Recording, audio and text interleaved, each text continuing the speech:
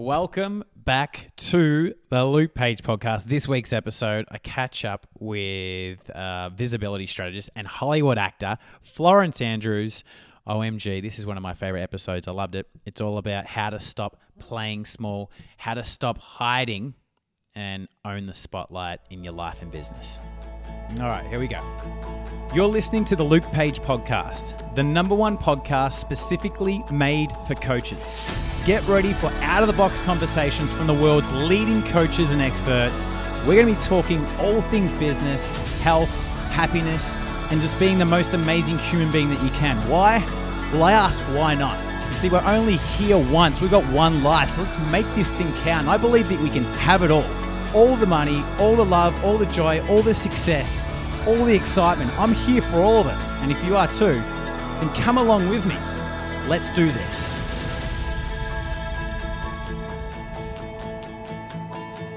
What's going on? I'm good. How are you? Yeah, I'm really good. Thanks for coming. Do you ever do podcasts this late? No, not usually. But for you, yeah. I do. You know what? Yeah. I seriously appreciate it. Yeah, this is like full on. Like to be doing, it's 10:15 where Florence is leaving PM. So that's commitment right there. So thanks so much for making the effort to be here. Yeah, really appreciate it. Oh, you're so welcome. Thank you so much for having me. It's a total honor. All good. That's all right. So yeah, Florence. I mean, we've tried to tee this up a couple of times, so we're finally here. Yeah, you know what? I don't even know where. I don't know if I was following you originally.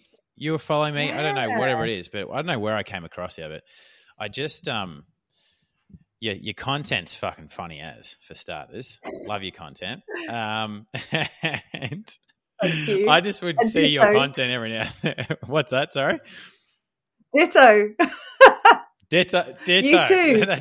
Ditto, yes. Yeah. We know what ditto is. And yeah, so I just loved your energy. I kind of loved your message that you're putting out, and then just the added bonus that your content's quite funny at times when you do the funny stuff. So yeah, I thought people like that. I'm like, I want this lady on my podcast just to kind of chat to her. And then anyway, so I never knew like your content and your acting and stuff like that. I just thought, oh man, she's just so good at what she does and how she acts.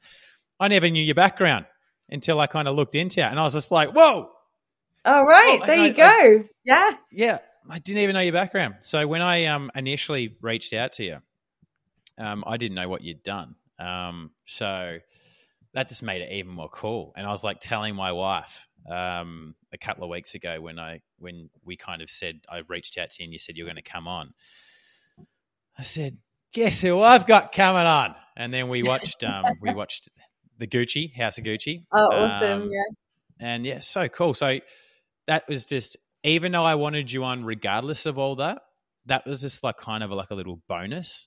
So I already was excited to speak to you. Now I'm even more excited to speak to you.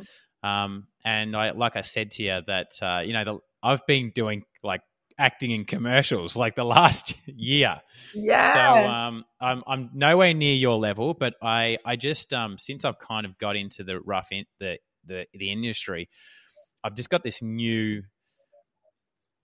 appreciation, respect, and just excitement when I watch movies and I speak to actors and things like that. Just when you're in it, you just see things that you don't see when you're not in it. So I'm totally excited, pumped to speak to you. Oh, awesome. Yeah, likewise.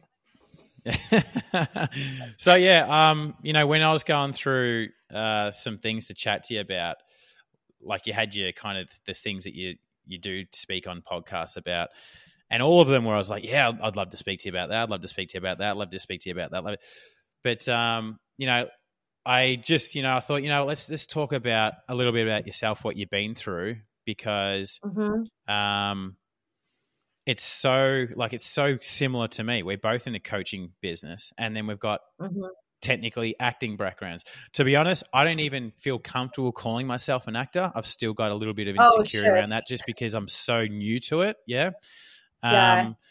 You know what I mean? As in, like, it's I'm kind of like this story. I'm like, yeah, this sounds cool. So, Yeah. kind of let's touch on that. You've got how you've gone from basically broken a self-sabotaging understudy to a six-figure West End lead and film actor, and then you're starting your business in the pandemic, and then going from 0 to 50K months in 2 years. Like, so cool. So let's you take the stage.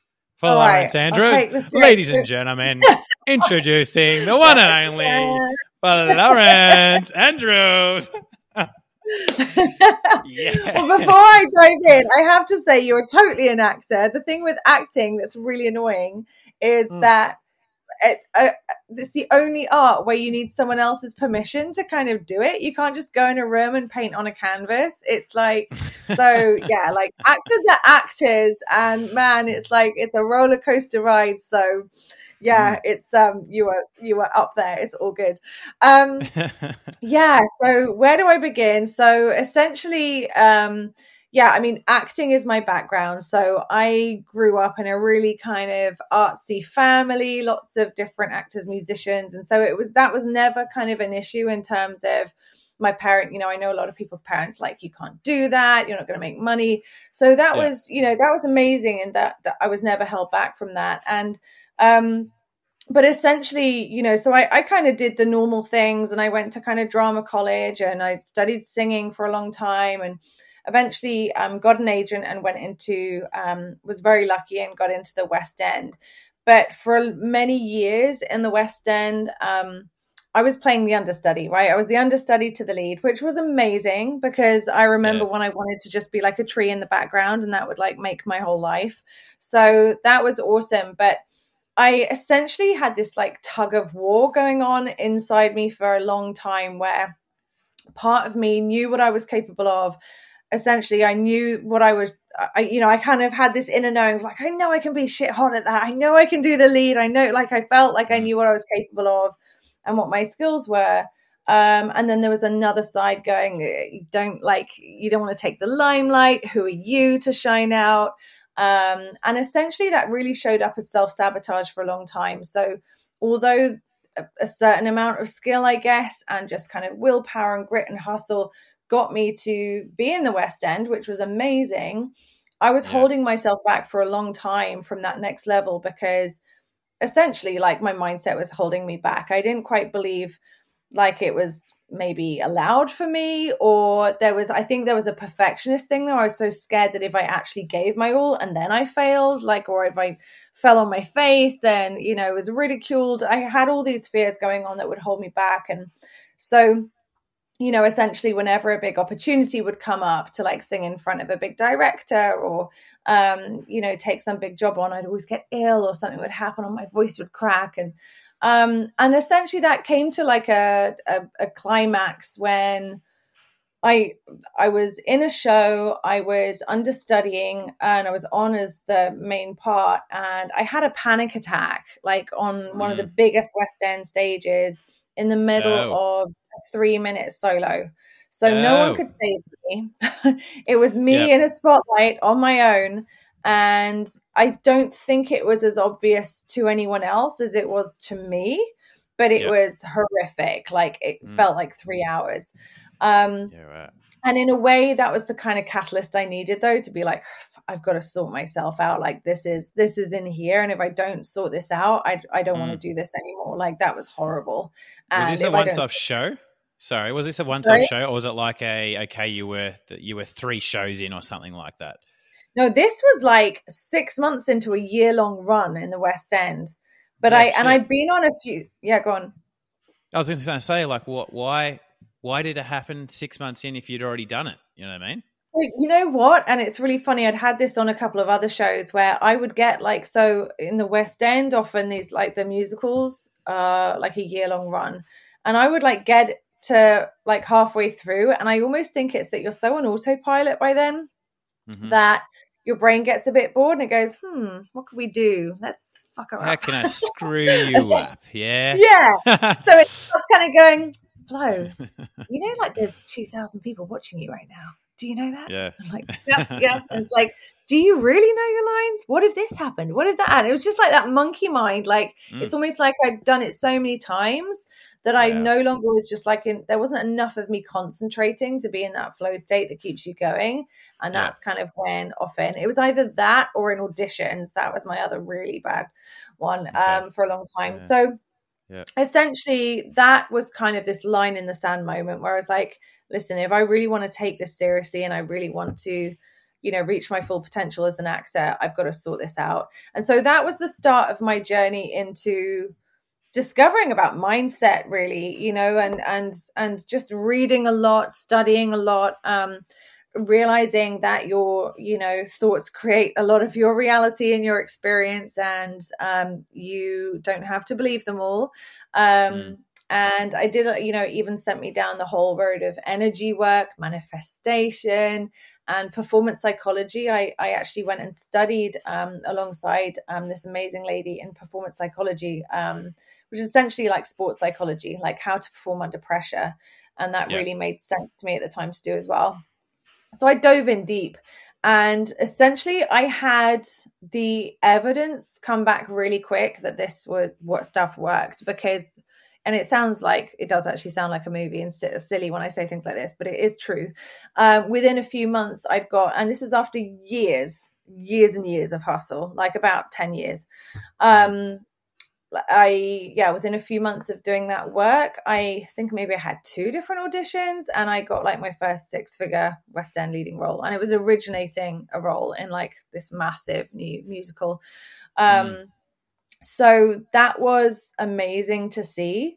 And essentially like that was pretty cool. And that, you know, until it's pretty plain sailing, and you know, it's almost like that confidence competence thing. Like it just kept compounding. I had that evidence of like, okay, I'm cool, I've got this. I know, like I felt more in control, and it made just an enormous difference.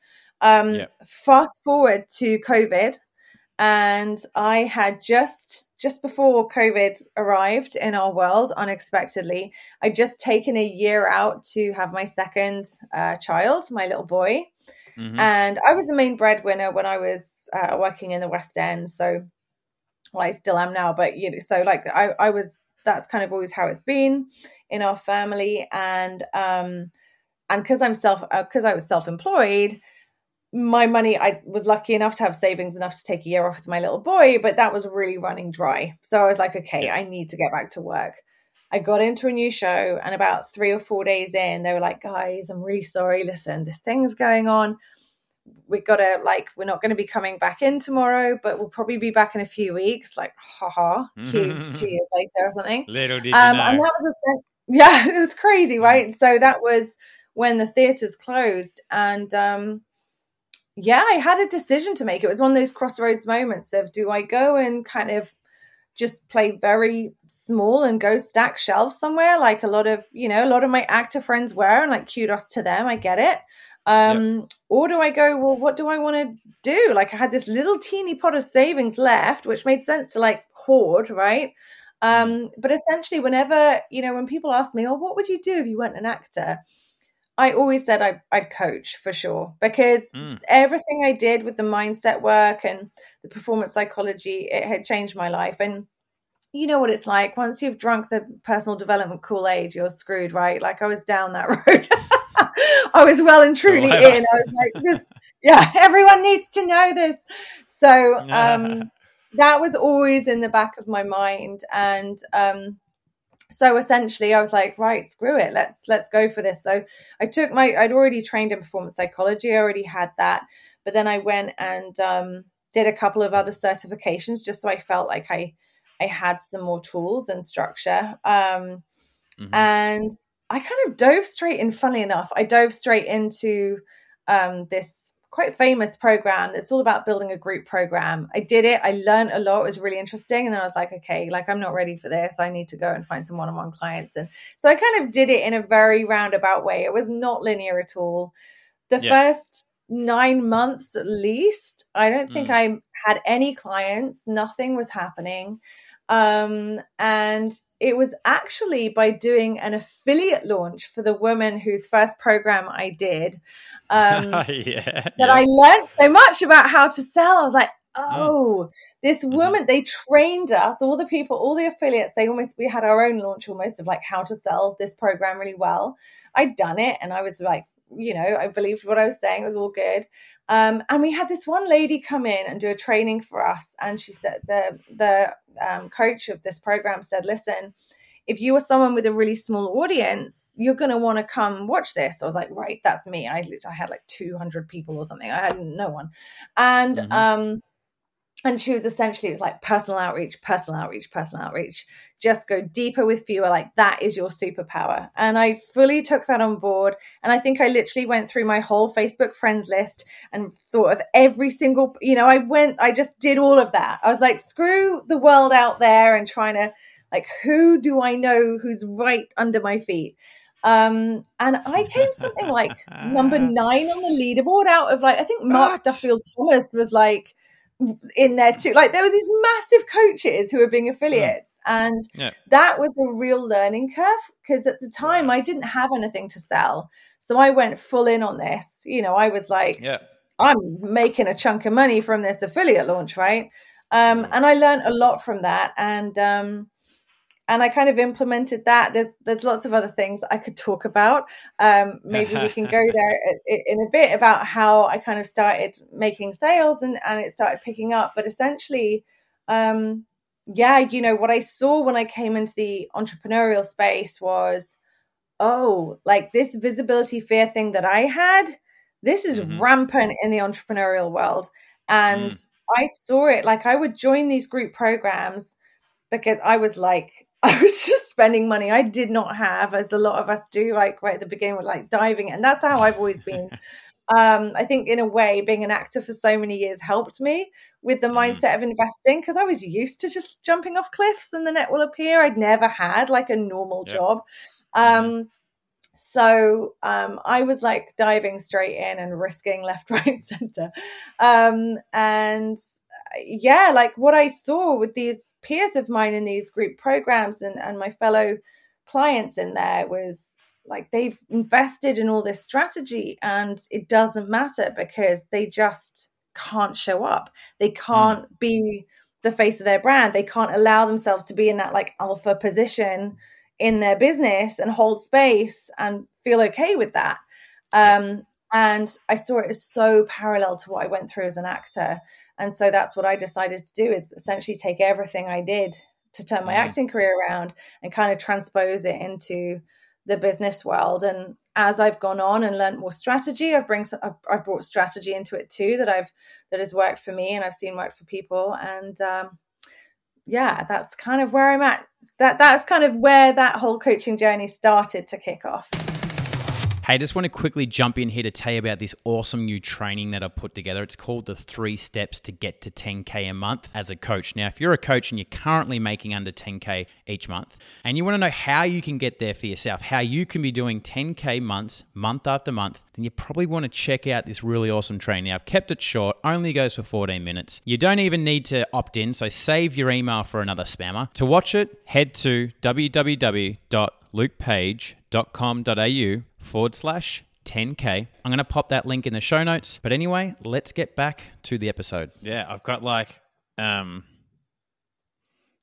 so many questions. Give me one sec because I don't know if you could hear it, but my dryer was going in the background, which is turned off. I didn't hear. Okay. But it's got the fan going. I just want to kind of turn it off so it's not bugging me. Yeah, go for it.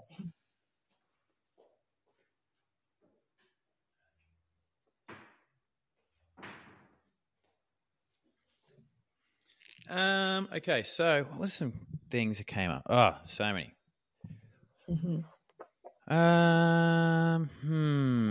When you were saying that, we're going to go back, right? We're going to go back. Mm-hmm. So when you were saying that you were in the acting and you've been doing it for 10 years and you hadn't really caught a break, it took 10 years took 10 years to get your first 6-figure role in the West End. Mm-hmm. What was like the ultimate goal that you were striving for?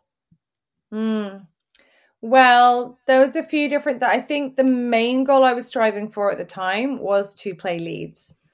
I was starting to feel really jaded being the cover for people. Right. So I would like kind of be a tiny part in the background, and then I would be like, I'd go on when the leading lady was ill. Yep. And although on one level I was super grateful that I was even like, I was just getting paid for what I love to do, and it was amazing. Mm-hmm. There was another part of me that was growing steadily that was just like, man, I had big dreams, I had big visions, and I really believed and that I had what it took. And yet I wasn't kind of showing up in that way. I wasn't showing up with leading lady energy. I was kind of playing it small and hoping that someone would just magically discover me and just kind of go, who's that girl in the background? I see something in her. And so, I think for a long time that was my main aim, leading lady, like just good principal roles in both straight theatre. I've done straight theatre and musical theatre. And also really wanted to get into screen work, which ironically, fast forward, didn't happen till lockdown, which was the last thing I expected. I had done some adverts. I'd done some, that's the only screen work I'd done, because it's quite hard when you've got a CV full of stage credits. Like, right. I don't know if it's the same in Australia, but in the UK, you're just put in a box. It's like, right, that's what she does. She's a stage actress. Yeah. Okay. Yeah. So was it like were you wanting to, the ultimate goal when you said leads, but I mean, was it to be stage, like lead with stage, or is it like, hey, I want to be, and sorry, I don't know the terminologies and stuff like that. Yeah. Screen, is that movies? Yeah, is that screen, like screen? movies and TV. Yeah.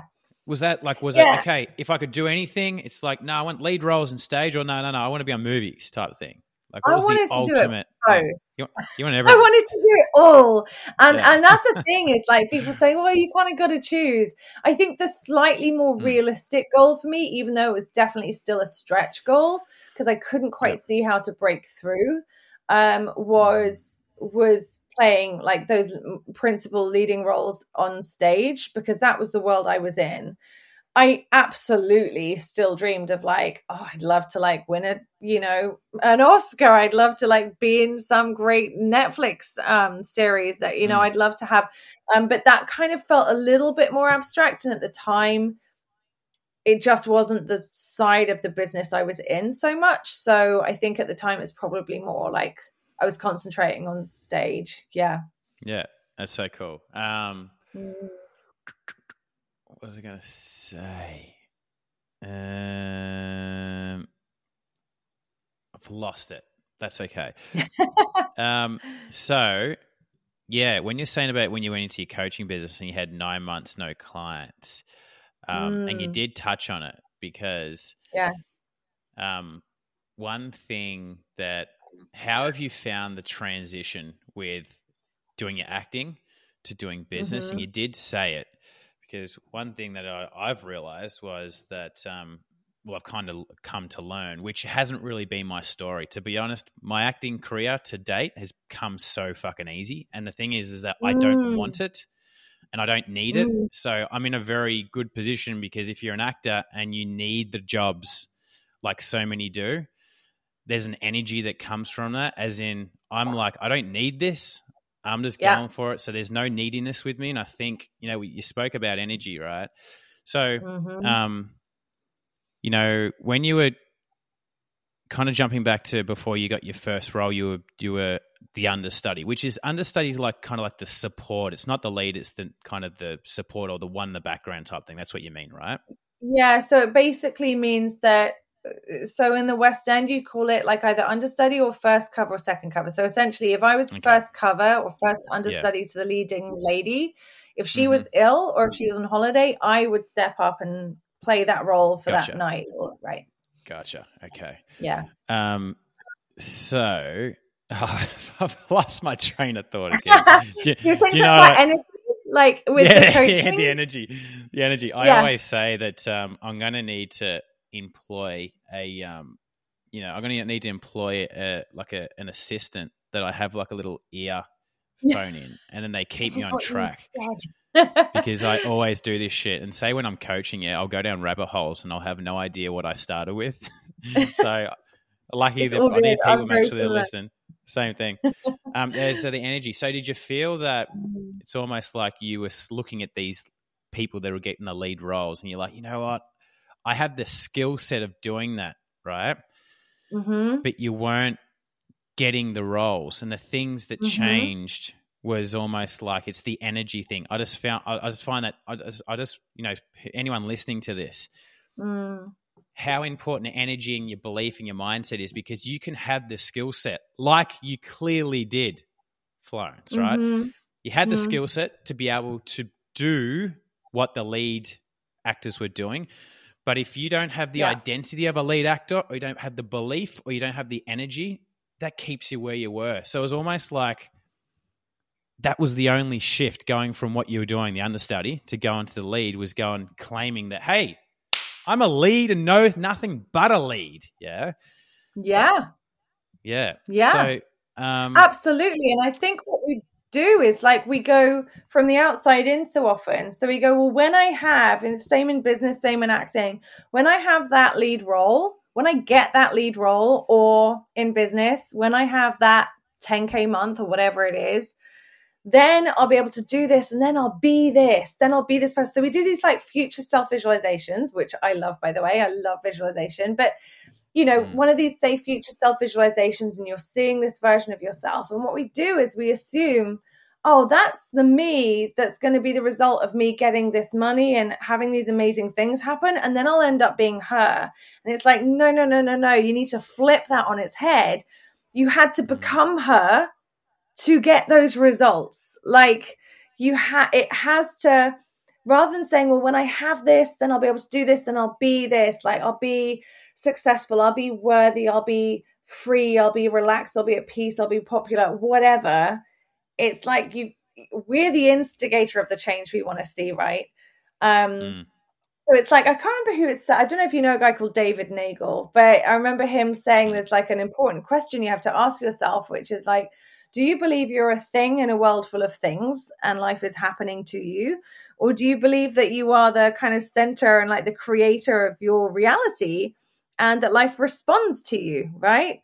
And so I think what I realized was I was waiting for someone to discover me and waiting for some like cool win the lottery type thing. I was just like, playing it small, showing up as an understudy, being like, I'm sorry I exist, I'm just going to fit in the corner here. But, you know, secretly, like, I know how amazing I am inside, you know, like this kind of ridiculous situation.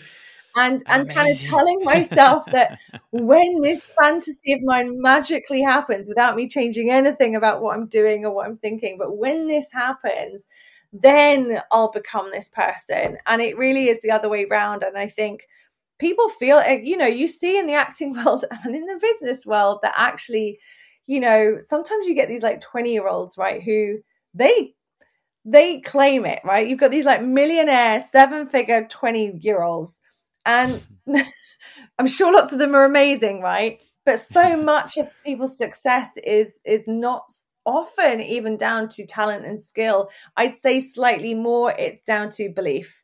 If you have blind belief and you're like, this is who I am, and you're commanding your success and you're telling the world, no one's going to question you. People are like, okay, cool, amazing. And so it's like, it's so often it's the people, and I see it in the coaching world all the time, these amazing coaches who like care so much about their craft. And often it's like, you know, they didn't come here to be entrepreneurs. They came here to coach. They came like they're healers or they're therapists, or they've got this amazing skill and this impact they can make. But they daren't allow themselves to step up onto the pedestal where their vision is at. It's like, it's always up there, like above them, arm's reach away. And it's like, well, I can't just step up there and claim it. It's like, yes, you can. So I think like energy is massive. And yeah, it was when I almost reverse engineered what I'd done with my acting, and really, I mean, I can tell you the story of when it all kind of started turning around with my coaching, and I started making money with it. But it was almost all an energetic shift yet again, both when it turned around in my acting and in my business. And like, even when there's 2% of my brain that goes, yeah, but really, like, I teach this stuff. Like, I bring energetics work into my coaching. Mm. I just love it. I'm obsessed by it. And yet still my brain will sometimes go, Flo, you just got to freaking get through this list and build this funnel. You don't have time to like meditate, like just, like part of my brain doesn't always believe it. But whenever I get back on it, if I've fallen off, every single time, I see the results. I see the shift, like more sales come in, more opportunities come in, because people feel things before they rationalize them. And that has an effect. I totally relate to all this. Like me, I actually just did a video. I posted a video just before this podcast talking about the very thing that you're talking about, is being the person.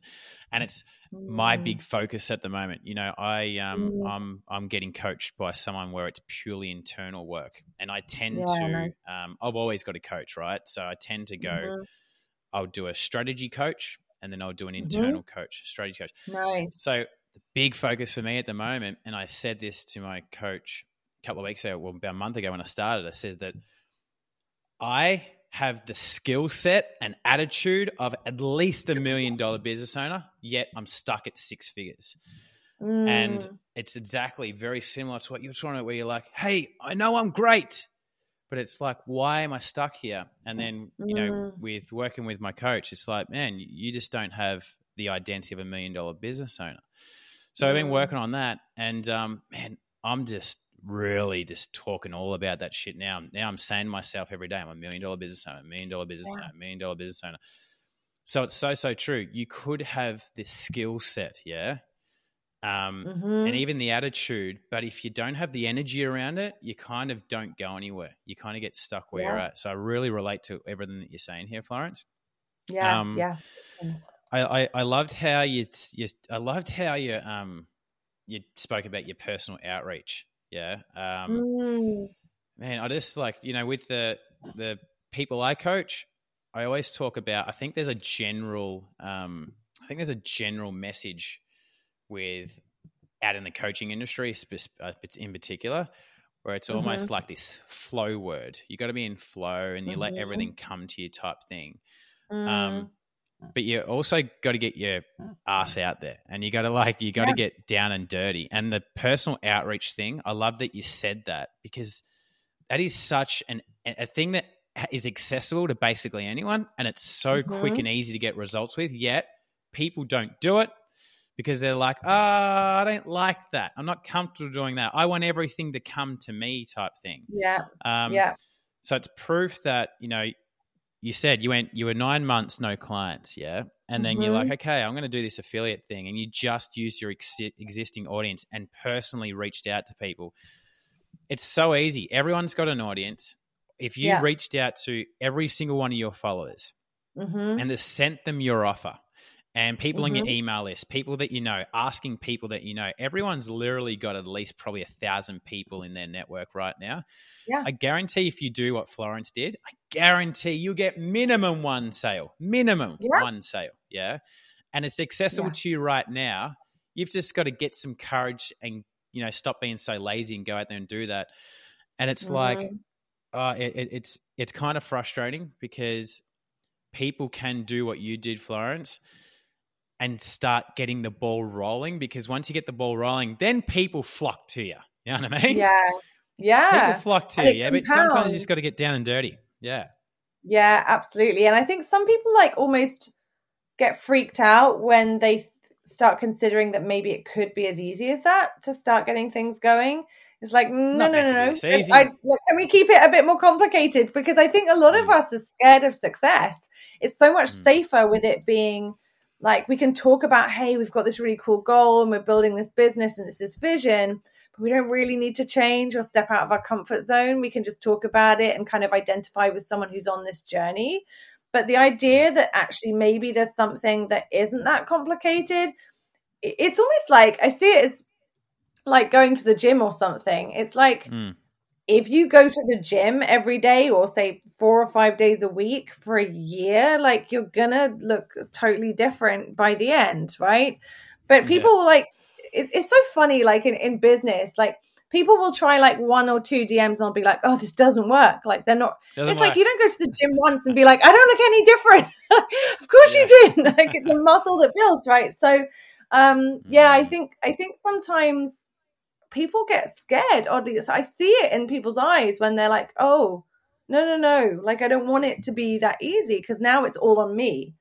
Now there's like no excuse of, but it takes time to build this funnel and I've got to optimize this. And it's like, when it comes to one-on-one, especially, even group stuff like betas and stuff, at the end of the day, whatever happens with AI and everything, all these things that are coming in, sales is like a contact sport, right? It is a human to human. It's all about relationships, trust, connection. And I think a lot of people confuse marketing with sales. So they post and pray. And they think if I'm just ticking off that visibility box, I've posted and post and pray. Kind of going, I think of something to say like, okay, let me just put something random up, tick, and then wonder why nothing's not happening. But it's almost like, I don't know if you'll get this analogy, but I always think of it like if you're at a party, it's great to be at the party. You're in the living room, like you're chatting to people, you're there, people notice you. People might even go, I really like that person. She was really cool. Like, I noticed her there. Awesome. But it's like the real connections happen with that random person you end up having like a 3-hour conversation with, like in the bathroom, at the end of the night. Like that's where the sales happen. So it's like there's some really in the bathroom. What's going on in the bathroom, Florence? The DMs of the bathroom. That's my message. There's only one reason why you go to the bathroom at a party. So it's, and there's simple strategies to do this, but it's like, of course, no one wants to be a spammy pammy and just like get in there and, not consider, does this person actually need my help? Or you want to be nurturing, you want to be building relationships, but there's ways to do that. And I think one of the things that was easy with the affiliate launch was, of course, that I was selling someone else's thing, right? So that's one thing that's removed because I believe, like, it's like you go have an amazing meal or you go see an amazing film, easy to sell, right? Because it's nothing to do with you. And you just be like, oh my God, you got to go there. And people feel it. They trust you. And they're going to consider it and look into it. When it's your own program, people start thinking they're selling themselves. Right. And yes, as much as people buy from people, and that's a whole other thing. And, your energy is your USP. And I talk about that. We're not selling ourselves. We're selling a service that can help someone, that solves someone's problem. Right. And help be a bridge from that A to that B. And I think a lot of people hold themselves back from things like DM selling because they feel like they're putting themselves and their self-worth on the line.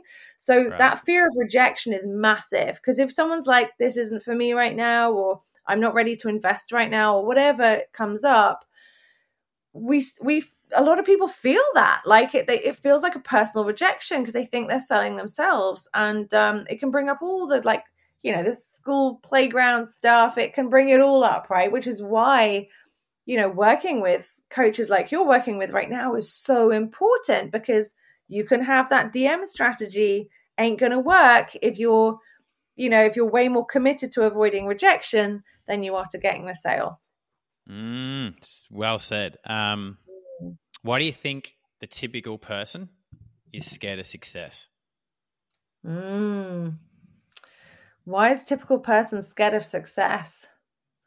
It's that I think that it's almost like it's safe. I think we're just so primed. Our primal kind of evolutionary psychology wants to keep us in the familiar. Its worst case scenario is us going down a path where it can't predict the outcome. Right. And I think the idea of actually succeeding is so foreign when we haven't before, that the unknown, that we'd rather, and I think a lot of it is that mammalian part of our brain that governs so much still. It will do everything it can to self-sabotage and tell us all these justifications for why we're not ready, why we should turn around.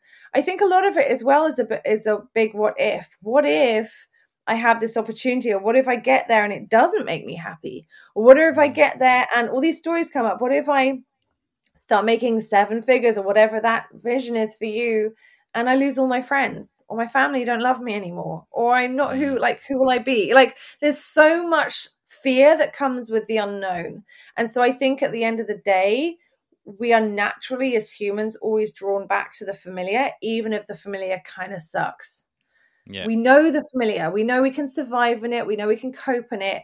And the thing with outside of the box successes, which on crazy entrepreneurs, they're the kind of people that want out of the box success, is that when our brain is self-sabotaging and doing that and drawing us back again and again to like just go back to what you know, just go back to your comfort zone, doesn't mean there's anything wrong with you. Like, it just means you've got a natural, healthy, normal human brain. But the problem is that the level of success you want isn't normal. So you can't create that from a normal, healthy human brain.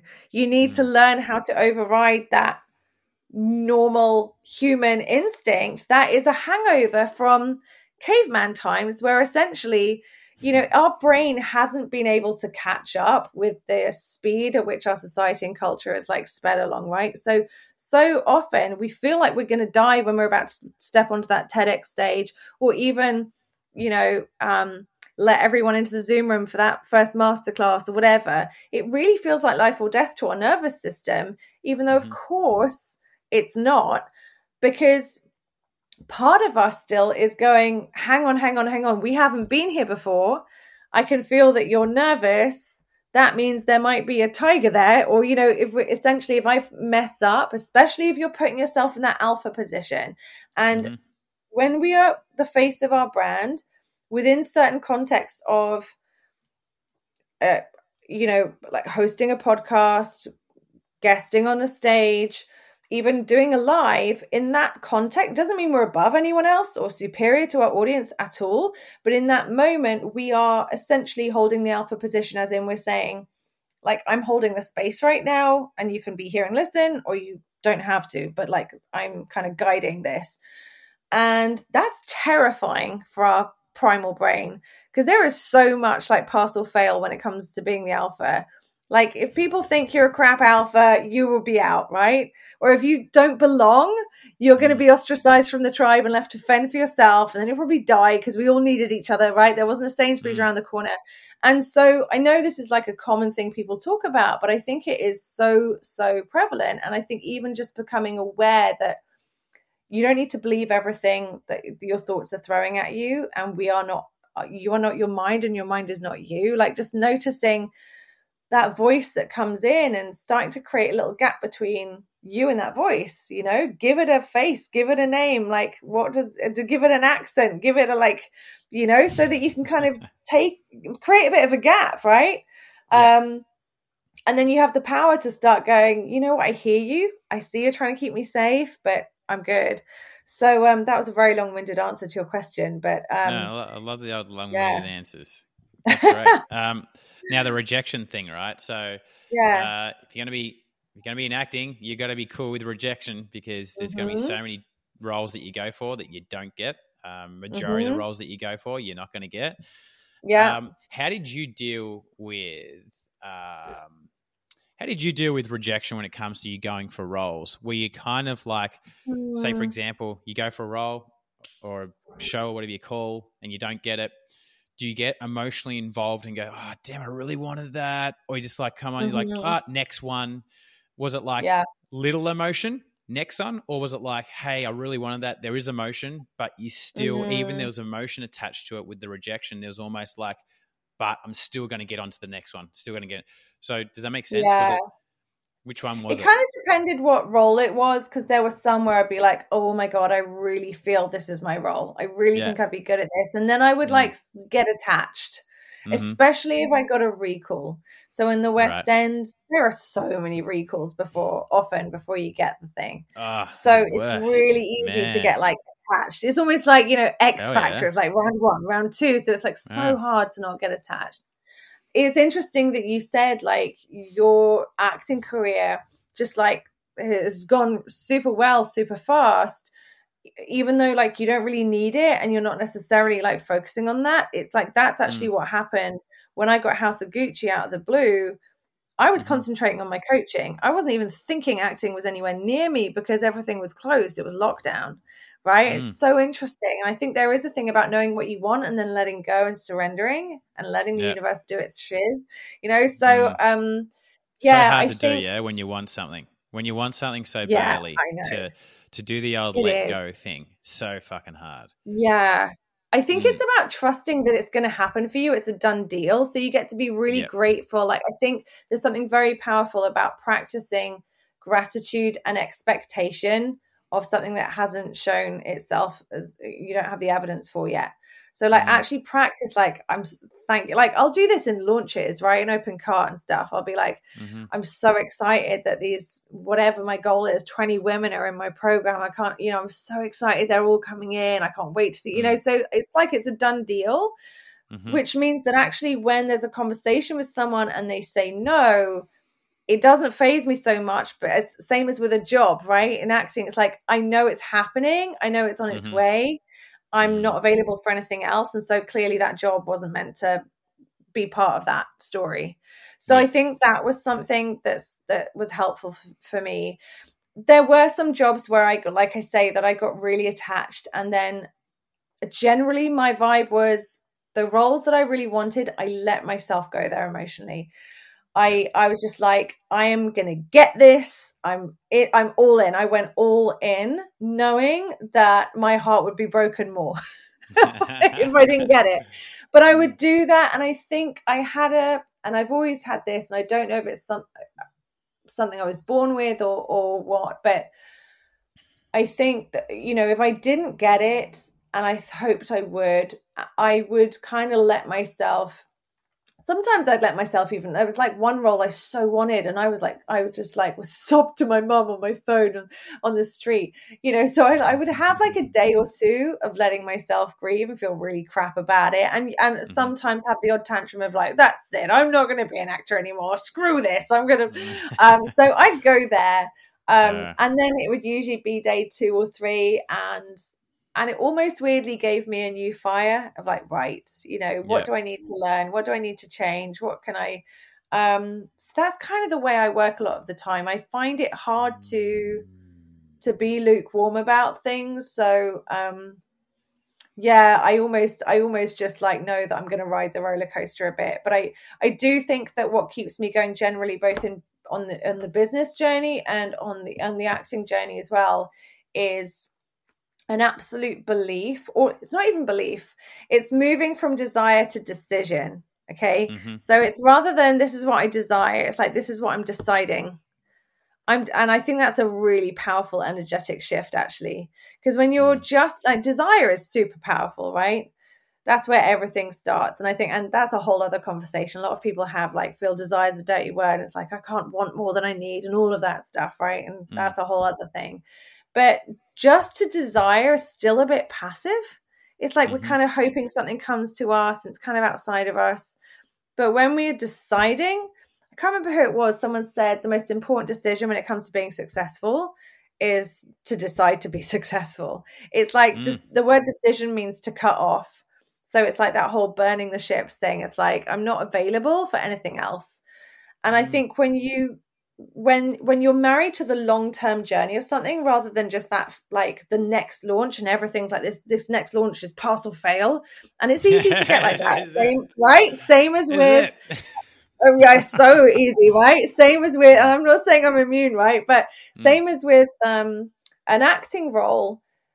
I think what can help quell that is when you're like, it's not just about this launch for me. Yeah, I really hope this goes well. But whether it goes well or it flops, or I learn, like, I'm either going to get what I want or I'm going to get what I need, right? I'm either going to get the result I want, or I'm going to get like the data or the juice or the learnings that I need to get what I want eventually. And if you've decided that I'm married to this journey and this is happening, and I don't know how long it's going to take, and I don't know what it's going to look like, but I'm not available for anything else, that then I think puts the different failings along the way into perspective. Because essentially the people who you aspire to have a career like, or the people whose businesses you aspire to have just been willing to fail more times than you. right? Yeah. It really Yeah. is about, let's like rack up the no's. Like, Mm. yes lives in the land of no. Like, how many no's can I collect? Because Mm. that is the only way to get to the yes. And it kind of Yeah. sucks. And I'm not saying I'm by no means immune to it. I go on the emotional roller coaster like everyone else still, but I think I always have, there's always a part of me that is looking at it from the outside and is aware of that bigger picture as well. And I think that's massive. Otherwise, you just spiral down with every up, every down. And there are going to be downs because you've chosen the path least trodden. Yes, there's going to be definitely downs if you're going to be a business owner. Yeah. So what do you say to someone who is so afraid of rejection? You've got, being an actor, you've got to be able to get through it, or you got 0% chance. And that's one thing that I just have a massive respect for actors, because I've got a sales background, right? And if you're going to be great at sales, you got to be cool with rejection. So that's one thing when I started seeing actors and what they go through and witnessing what you went through. And like I said, that because I don't have with the roles that I get, I'm just like, there's no neediness behind it. I can't exactly, because I'm like, I'm not here to be an actor. I'm just like, well, this shit here helps me get better at my business. You know what I mean? That's what I've discovered with it all.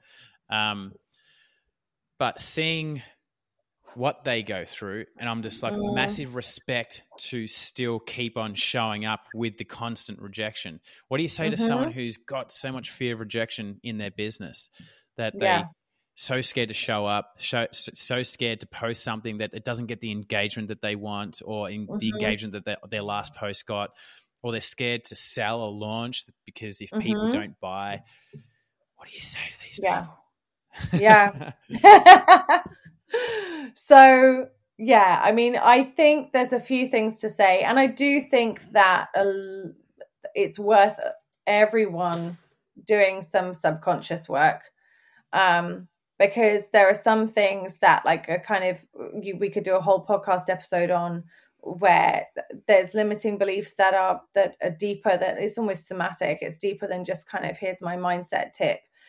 So I do think that a lot of us, like, I feel if you're really paralyzed by the fear of rejection and it's stopping you doing any of these things, or every single time you get a no, like there's an existential crisis that kicks off, like, look into that and find someone who can help you. Not that I believe we always need to understand the why of and origin of every single issue we have to be able to move forward, but I do think that's one thing to really look into for everyone. Like, I think I've heard someone say, if you want to get to 6 figures, do mindset work. If you want to get to 7 figures, do energy work. So it's, who knows how true that is, but essentially, like, do that subconscious work, find someone who can help you go a little bit deeper. One thing that comes up is, who's that actor? Stephen Fry. Stephen Fry once said, I'm not a noun, I'm a verb. So I'm not an actor, I'm not a writer. I act, I write. And I think that was really powerful for me to hear that, because I think we identify ourselves sometimes too much with what we do, and then our self-worth becomes really tied up in it. And that can be a little bit dangerous. It's so normal in our society, right, to say, I am an entrepreneur, I am an actor, and I still do it now because that's just how we speak, right? But on some level, it can be useful to kind of start playing around with verbs. I mean, we do lots of things, right? Oh, like, I coach, I act, I do, and it kind of slightly separates it from your identity. And I think, finding other things outside of your main, and I know this is hard when you're someone who's like obsessed with what they're doing, and I do think obsession can be like helpful to a certain extent, but it can be unhealthy as well. And I think that it's important to go, well, how else can I fill myself up outside of this? What else makes me happy? What else makes me feel like I have worth in the world? So that when those things happen, it's not like meaning something about who you are and your worth in the world. And so I think, that is something to consider. I think also remembering that it's not about you. If someone doesn't want to invest in you, there's so many things it could be.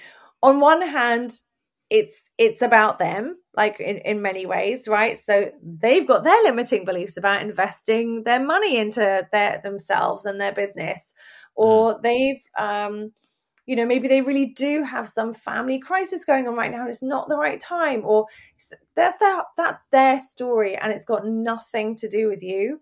At the same time, again, like when we're rejected, we get to choose to see that as a gift if we are willing to look into building more of a growth mindset than a fixed mindset.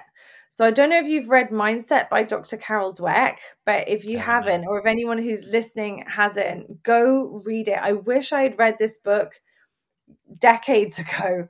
But long story short, essentially, either we're often on a spectrum, but black and white, we either have a fixed mindset and we believe, we're born with what, we've got, my creativity is here, my talent in this is here, my maths is here, or whatever, this kind of intelligence is here, my empathy is here. And we just got to make the best of what we've been given. And it's not going to change, it's fixed. That's terrifying when it comes to trying things, because if we believe that and then we go for something and then we're rejected, what does that mean about us? If we have a dream to move forward on that path, we're not going to even go. And that's when we self-sabotage, because if we went to that audition and sung full out or gave it our everything in our acting and then we were rejected, and we've got a fixed mindset and we believe our acting is just where it's at, well, now we're like, what does that mean? That's terrifying. That means, like, why even do this anymore, right? If we've got a growth mindset, we know that we can get better. And someone said recently, I can't remember who it was, and it's a little bit harsh, but I kind of freaking like it, which is essentially all of us are going to have to be crap at something first before we get better, right? And yes, of course, we're born with different skills and talents, like natural talents in different areas.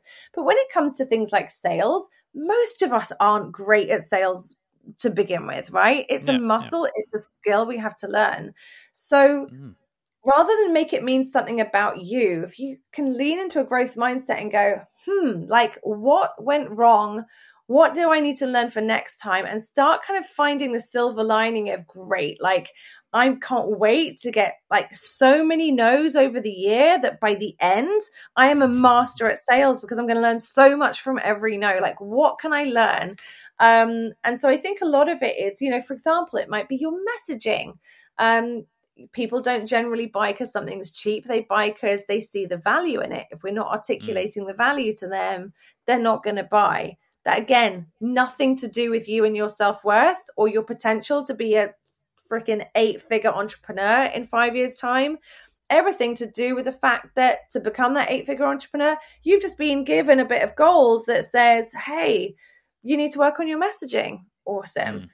And so I think in that way, a lot of the word patience comes in as well.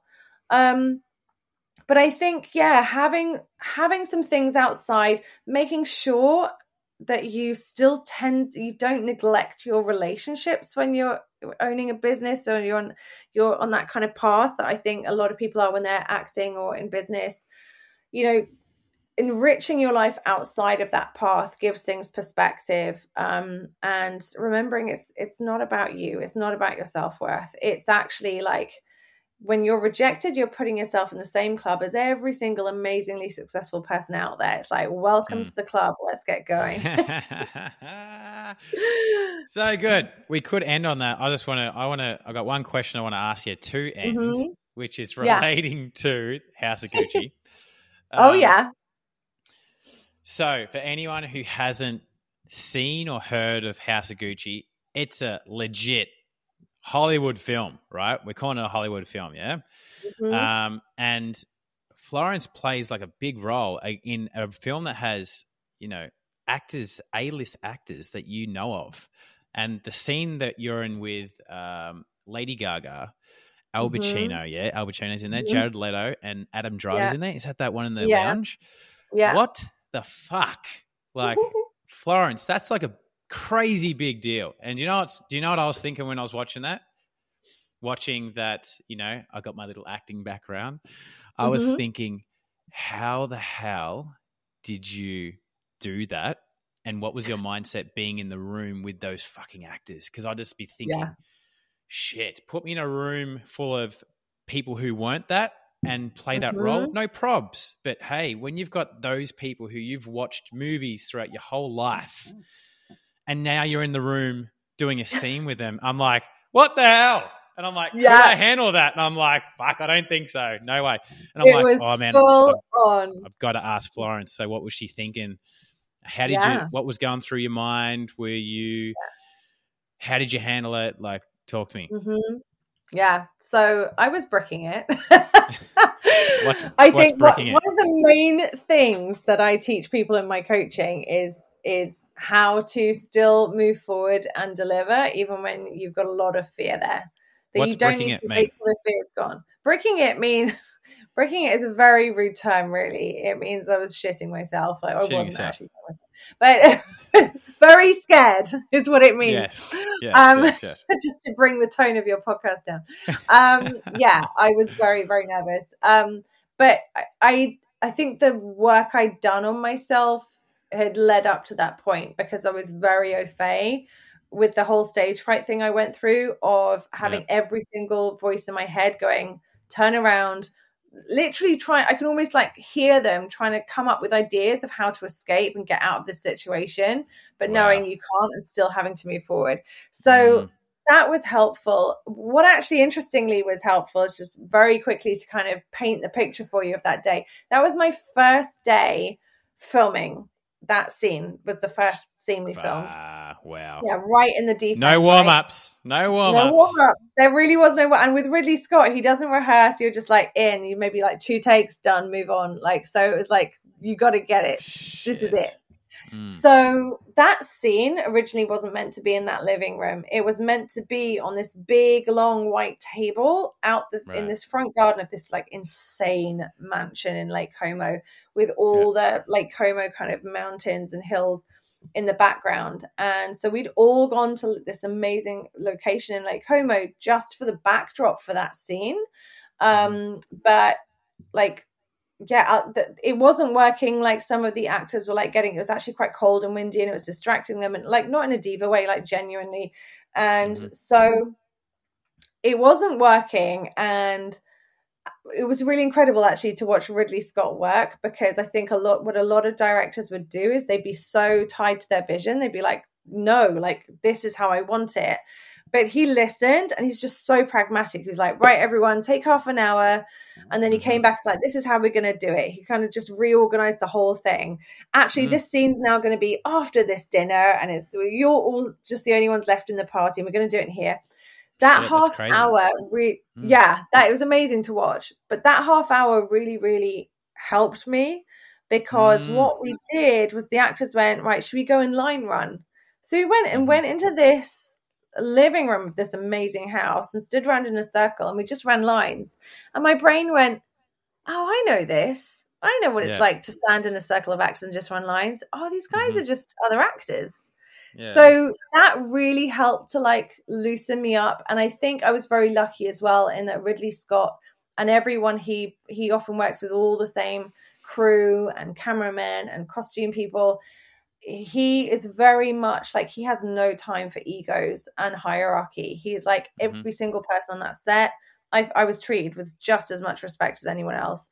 So I think that really helped as well. But that little like line running and them change, I was like, thank fuck, because I was so nervous. But that kind of helped.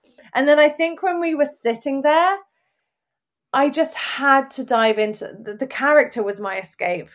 You know, it almost forced me to really go in. And again, I was lucky that it was Ridley Scott, because the way he films is he has a lot of different hidden cameras, all filming at the same time from different angles. And so I got to act essentially as I was used to, which is like when you're on stage in a play, you just act it all the way through. You're always acting that any audience member might be watching you at any point.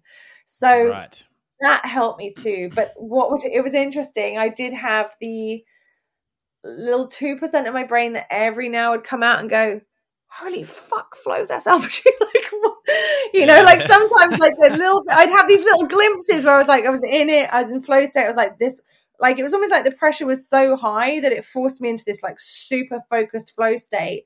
And every now and then this little bit of my brain just managed to creep out and go, Flo, do you belong here? That's Al Pacino. Wow. So, and then, I mean, the opera scene I did in Jared Leto's character's fashion show when I was singing, I didn't know that there was going to be this. And that's your voice. That's my voice. That's live. Your voice. Yeah. That is nuts. You got an amazing voice. Far out. Thank you. Yeah. So singing was a big thing I did. Thank you. So, yeah, and I didn't know that he was like going to get everyone to leave, and it was just this big close up on me, and he told me what he wanted me to do, and I was like, I didn't know that was coming. So I was like, okay, so I've got to like nail this. And it was funny, in my head, I just remember saying to myself, Flo, just show off, just let yourself show off. And I don't mean like show off in a bad, brazen way, but I think a lot of what I help people with and what I see is show off. I call it show off shame. Like, I was someone who loved performing when I was younger, and loads of us grow up and are told stop showing off. No one likes the clever clogs, and we're kind of shamed, right? And I don't know about you, but those moments, for example, where you have a chance to, it might even be you're at some conference and whoever stands up gets to ask the question to Tony Robbins, whatever, right? It's like you have that impulse, and then a bit of you goes, oh, right? Or maybe like you really want to dance to some music and you feel it inside, but because there's other people around, like you can't fully let your arms go out. Like there's something holding you back. And I knew that I'd been in situations like that where I did half of what I could do because I was too scared to go full out and look like a twat, essentially. Sorry, my language. Yep. But like, so, and I was like, I cannot let that happen this time. I cannot let that happen. This is too big. So that's why I almost kind of went the extreme opposite and was like, Flo, just show off. Like, just allow yourself to go as big as you need to go and not care what anyone else thinks. So that was the other one. There's these little mantras. Yeah. Oh, so good. So you're saying that that living room scene, so is it less like, okay, we're going to run through the scene and, okay, Florence, now we're shifting the camera from Al Pacino and the focus to you. We're going to be filming your point of view. Well, your camera. So it wasn't that. It's just they had so many cameras set up. Yeah, right.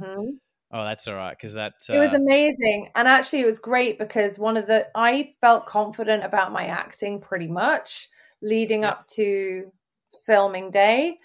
The thing I was most nervous about was the etiquette of being on set and things like continuity and things like that I was still so new to me, because I was just so used to just running something as if it was real life, because you're on stage, right? You're always on view. And so actually it was the best director to work with first in that way, because you couldn't get closer to theater acting in a way, like in terms of how he films, because he does just set it up. And we had a few goes through, but essentially I was just like, I'm just going to act all the time. I have no idea what camera's on me where. I'm just, and I didn't have to think about that. So, so I was quite lucky in that way. Yeah. Could you tell anyone, were you allowed to tell anyone that you're nervous, or you're like, man, I've got to be professional here and you got to keep it in? Like, did you have anyone on set where you're like, they were talking you through it and you're like, man, I'm freaking out? Or were you like, man, I have to keep this in myself just because of where I was at? Yeah, there wasn't really anyone there that I had that kind of relationship with. Like because it was red zone lockdown in Italy. Like, I was amazed that they kept the film going. We had to be tested every single time we walked onto set. It was crazy. But because of that, there was much less time to meet people. As soon as people said cut, the masks went on, everyone went to their separate trailers. Like, it was very, very clinical. And so there wasn't really that opportunity, but it's interesting because I was trying to delete a bunch of photos and videos on my phone, because it's like I've got too much stuff on there, the other night. And I came across me videoing myself in my trailer before I went on for this first thing. Like, it's just a little video memory, right? And I didn't even say I was nervous in that, because I wasn't going to let myself go there, even though, of course, I was. I was like, actually, I'm so excited. I'm not even nervous. I'm just excited. And that's something I teach, is that the difference in your body between nervousness and fear and excitement is almost nil, right? It's very, very similar physiologically. And I knew that if I let myself start going down the thing of like, I'm nervous, even though I was, that would not be helpful for me. So I was like, every time I felt that adrenaline, I was like, I'm so excited. I'm so excited. And you know, your brain buys it. It's like, oh, cool. That's why you've got a dry mouth, or that's why your heart beats racing, because you're excited. Awesome. No need to sabotage. So I almost didn't even admit it to myself until afterwards, because I was like, I'm not going there. I was like, big wall up. Yeah. That's so amazing. It really is. The fact that you've got that something that you've done in your life, and not saying like that's the only thing, you can still do more, but the fact that you've done that, what an experience in life. Did you get a couple of selfies with Al and Jared, and what's Lady Gaga's real name?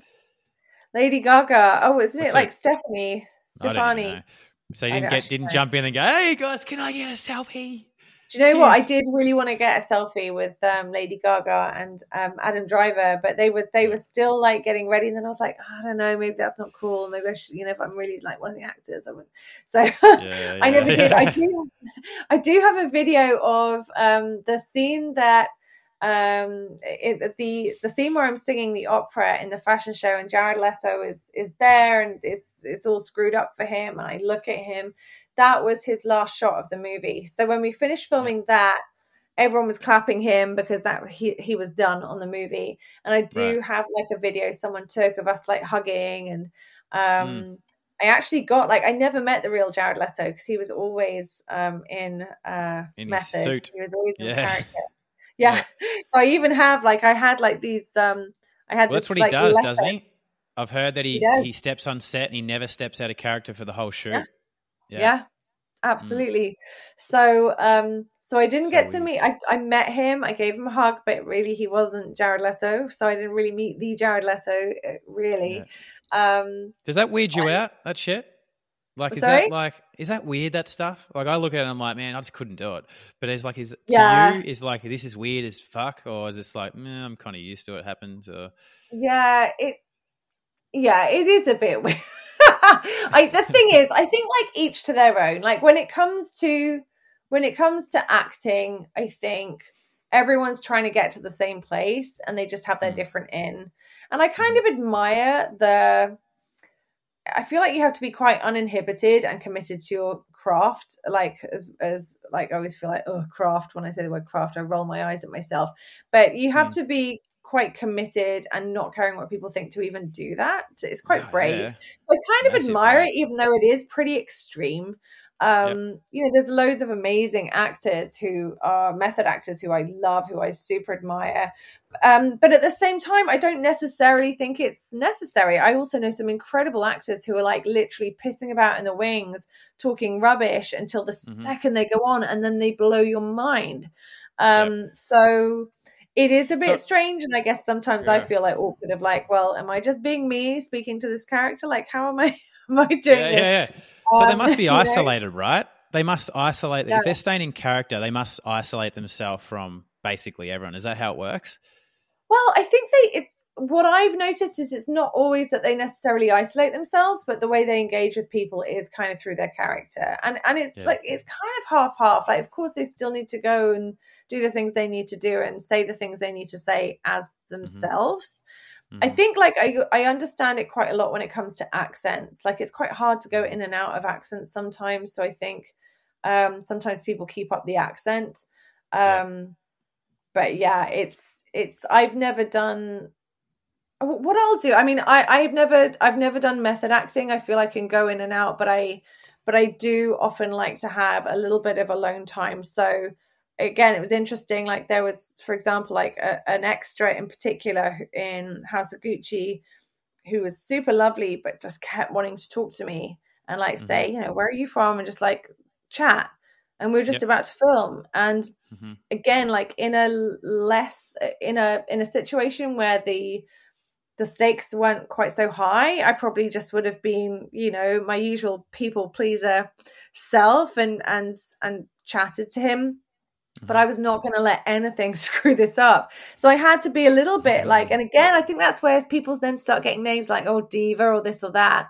And actually I think it's just about, let's chat later. Like I need to, like, this is a big deal. I need to, so I do need time to focus and kind of get into the thoughts of that person and the situation before I go in, even if it's just like a minute or two. So yeah, I think everyone's different and finds their own way there, but it can be a bit extreme for sure. Hey, I hope you're enjoying today's episode so far. Make sure you click subscribe to stay up to date because we release a new podcast every single week. And if you're getting value out of this, then share it. Share it with the world. Share it with someone that you know that would also benefit from it. And hey, tag us over on Instagram at Luke_page and we'll give you a shout out for the support. Thank you so much. Let's get back into this. You know what? I think I remember when I first came across you, I'm like, this girl looks like Katy Perry. Do you ever get? Have you ever got that? I have had that before. Yeah, look like Katy Perry. I loved Katy Perry back in the day. I was like, when I was in my 20s, I loved Katy Perry. So I reckon I must have come across. I'm like, this girl looks like Katy Perry. And like, oh, she's a coach. Cool. I'm going to follow her. Florence, well, that's we could keep talking. Yeah, so thank you. Sorry. Absolutely, she's amazing. I said we could keep chatting easily. It's 11:15. No, it's not. It's 11:30. Where you're at? Oh my God. I need to go to bed, but I can keep talking too. Yeah. Thanks so much. Where can people find it that's listen to this? Yeah, sure. So probably the best place to come check me out is just Instagram, because then you can go to my link and all my other links are there. So if you come over to Instagram and look up Florence_Andrews_coaching, and I hang out there a lot, but you can find my website on there. I've got trainings, I've got some freebies, ways you can work with me. All of that is at the link in my bio. So that's probably the best place to head over to. Beautiful. Go give Florence a follow. Go watch the movie. Go House of Gucci. If you haven't watched it, go watch it. It's nuts. And then once you watch the movie, go send her a DM and say hello. Yes, come say hi. Yeah, Florence, thanks for coming on. Yeah, been great. Oh, thank you so much. It's super. It's awesome to be connected. I love the work you do as well, and it's a total honor to get connected to your audience as well. So thanks for having me. Hey there, I hope you loved today's episode. And if you did, I would really appreciate if you could leave us a review on the platform that you're listening to this on right now. You see, your help and support allows us to spread this podcast across the world, and we can't do it without you. Apart from that, make sure you're following us over on Instagram at Luke_page.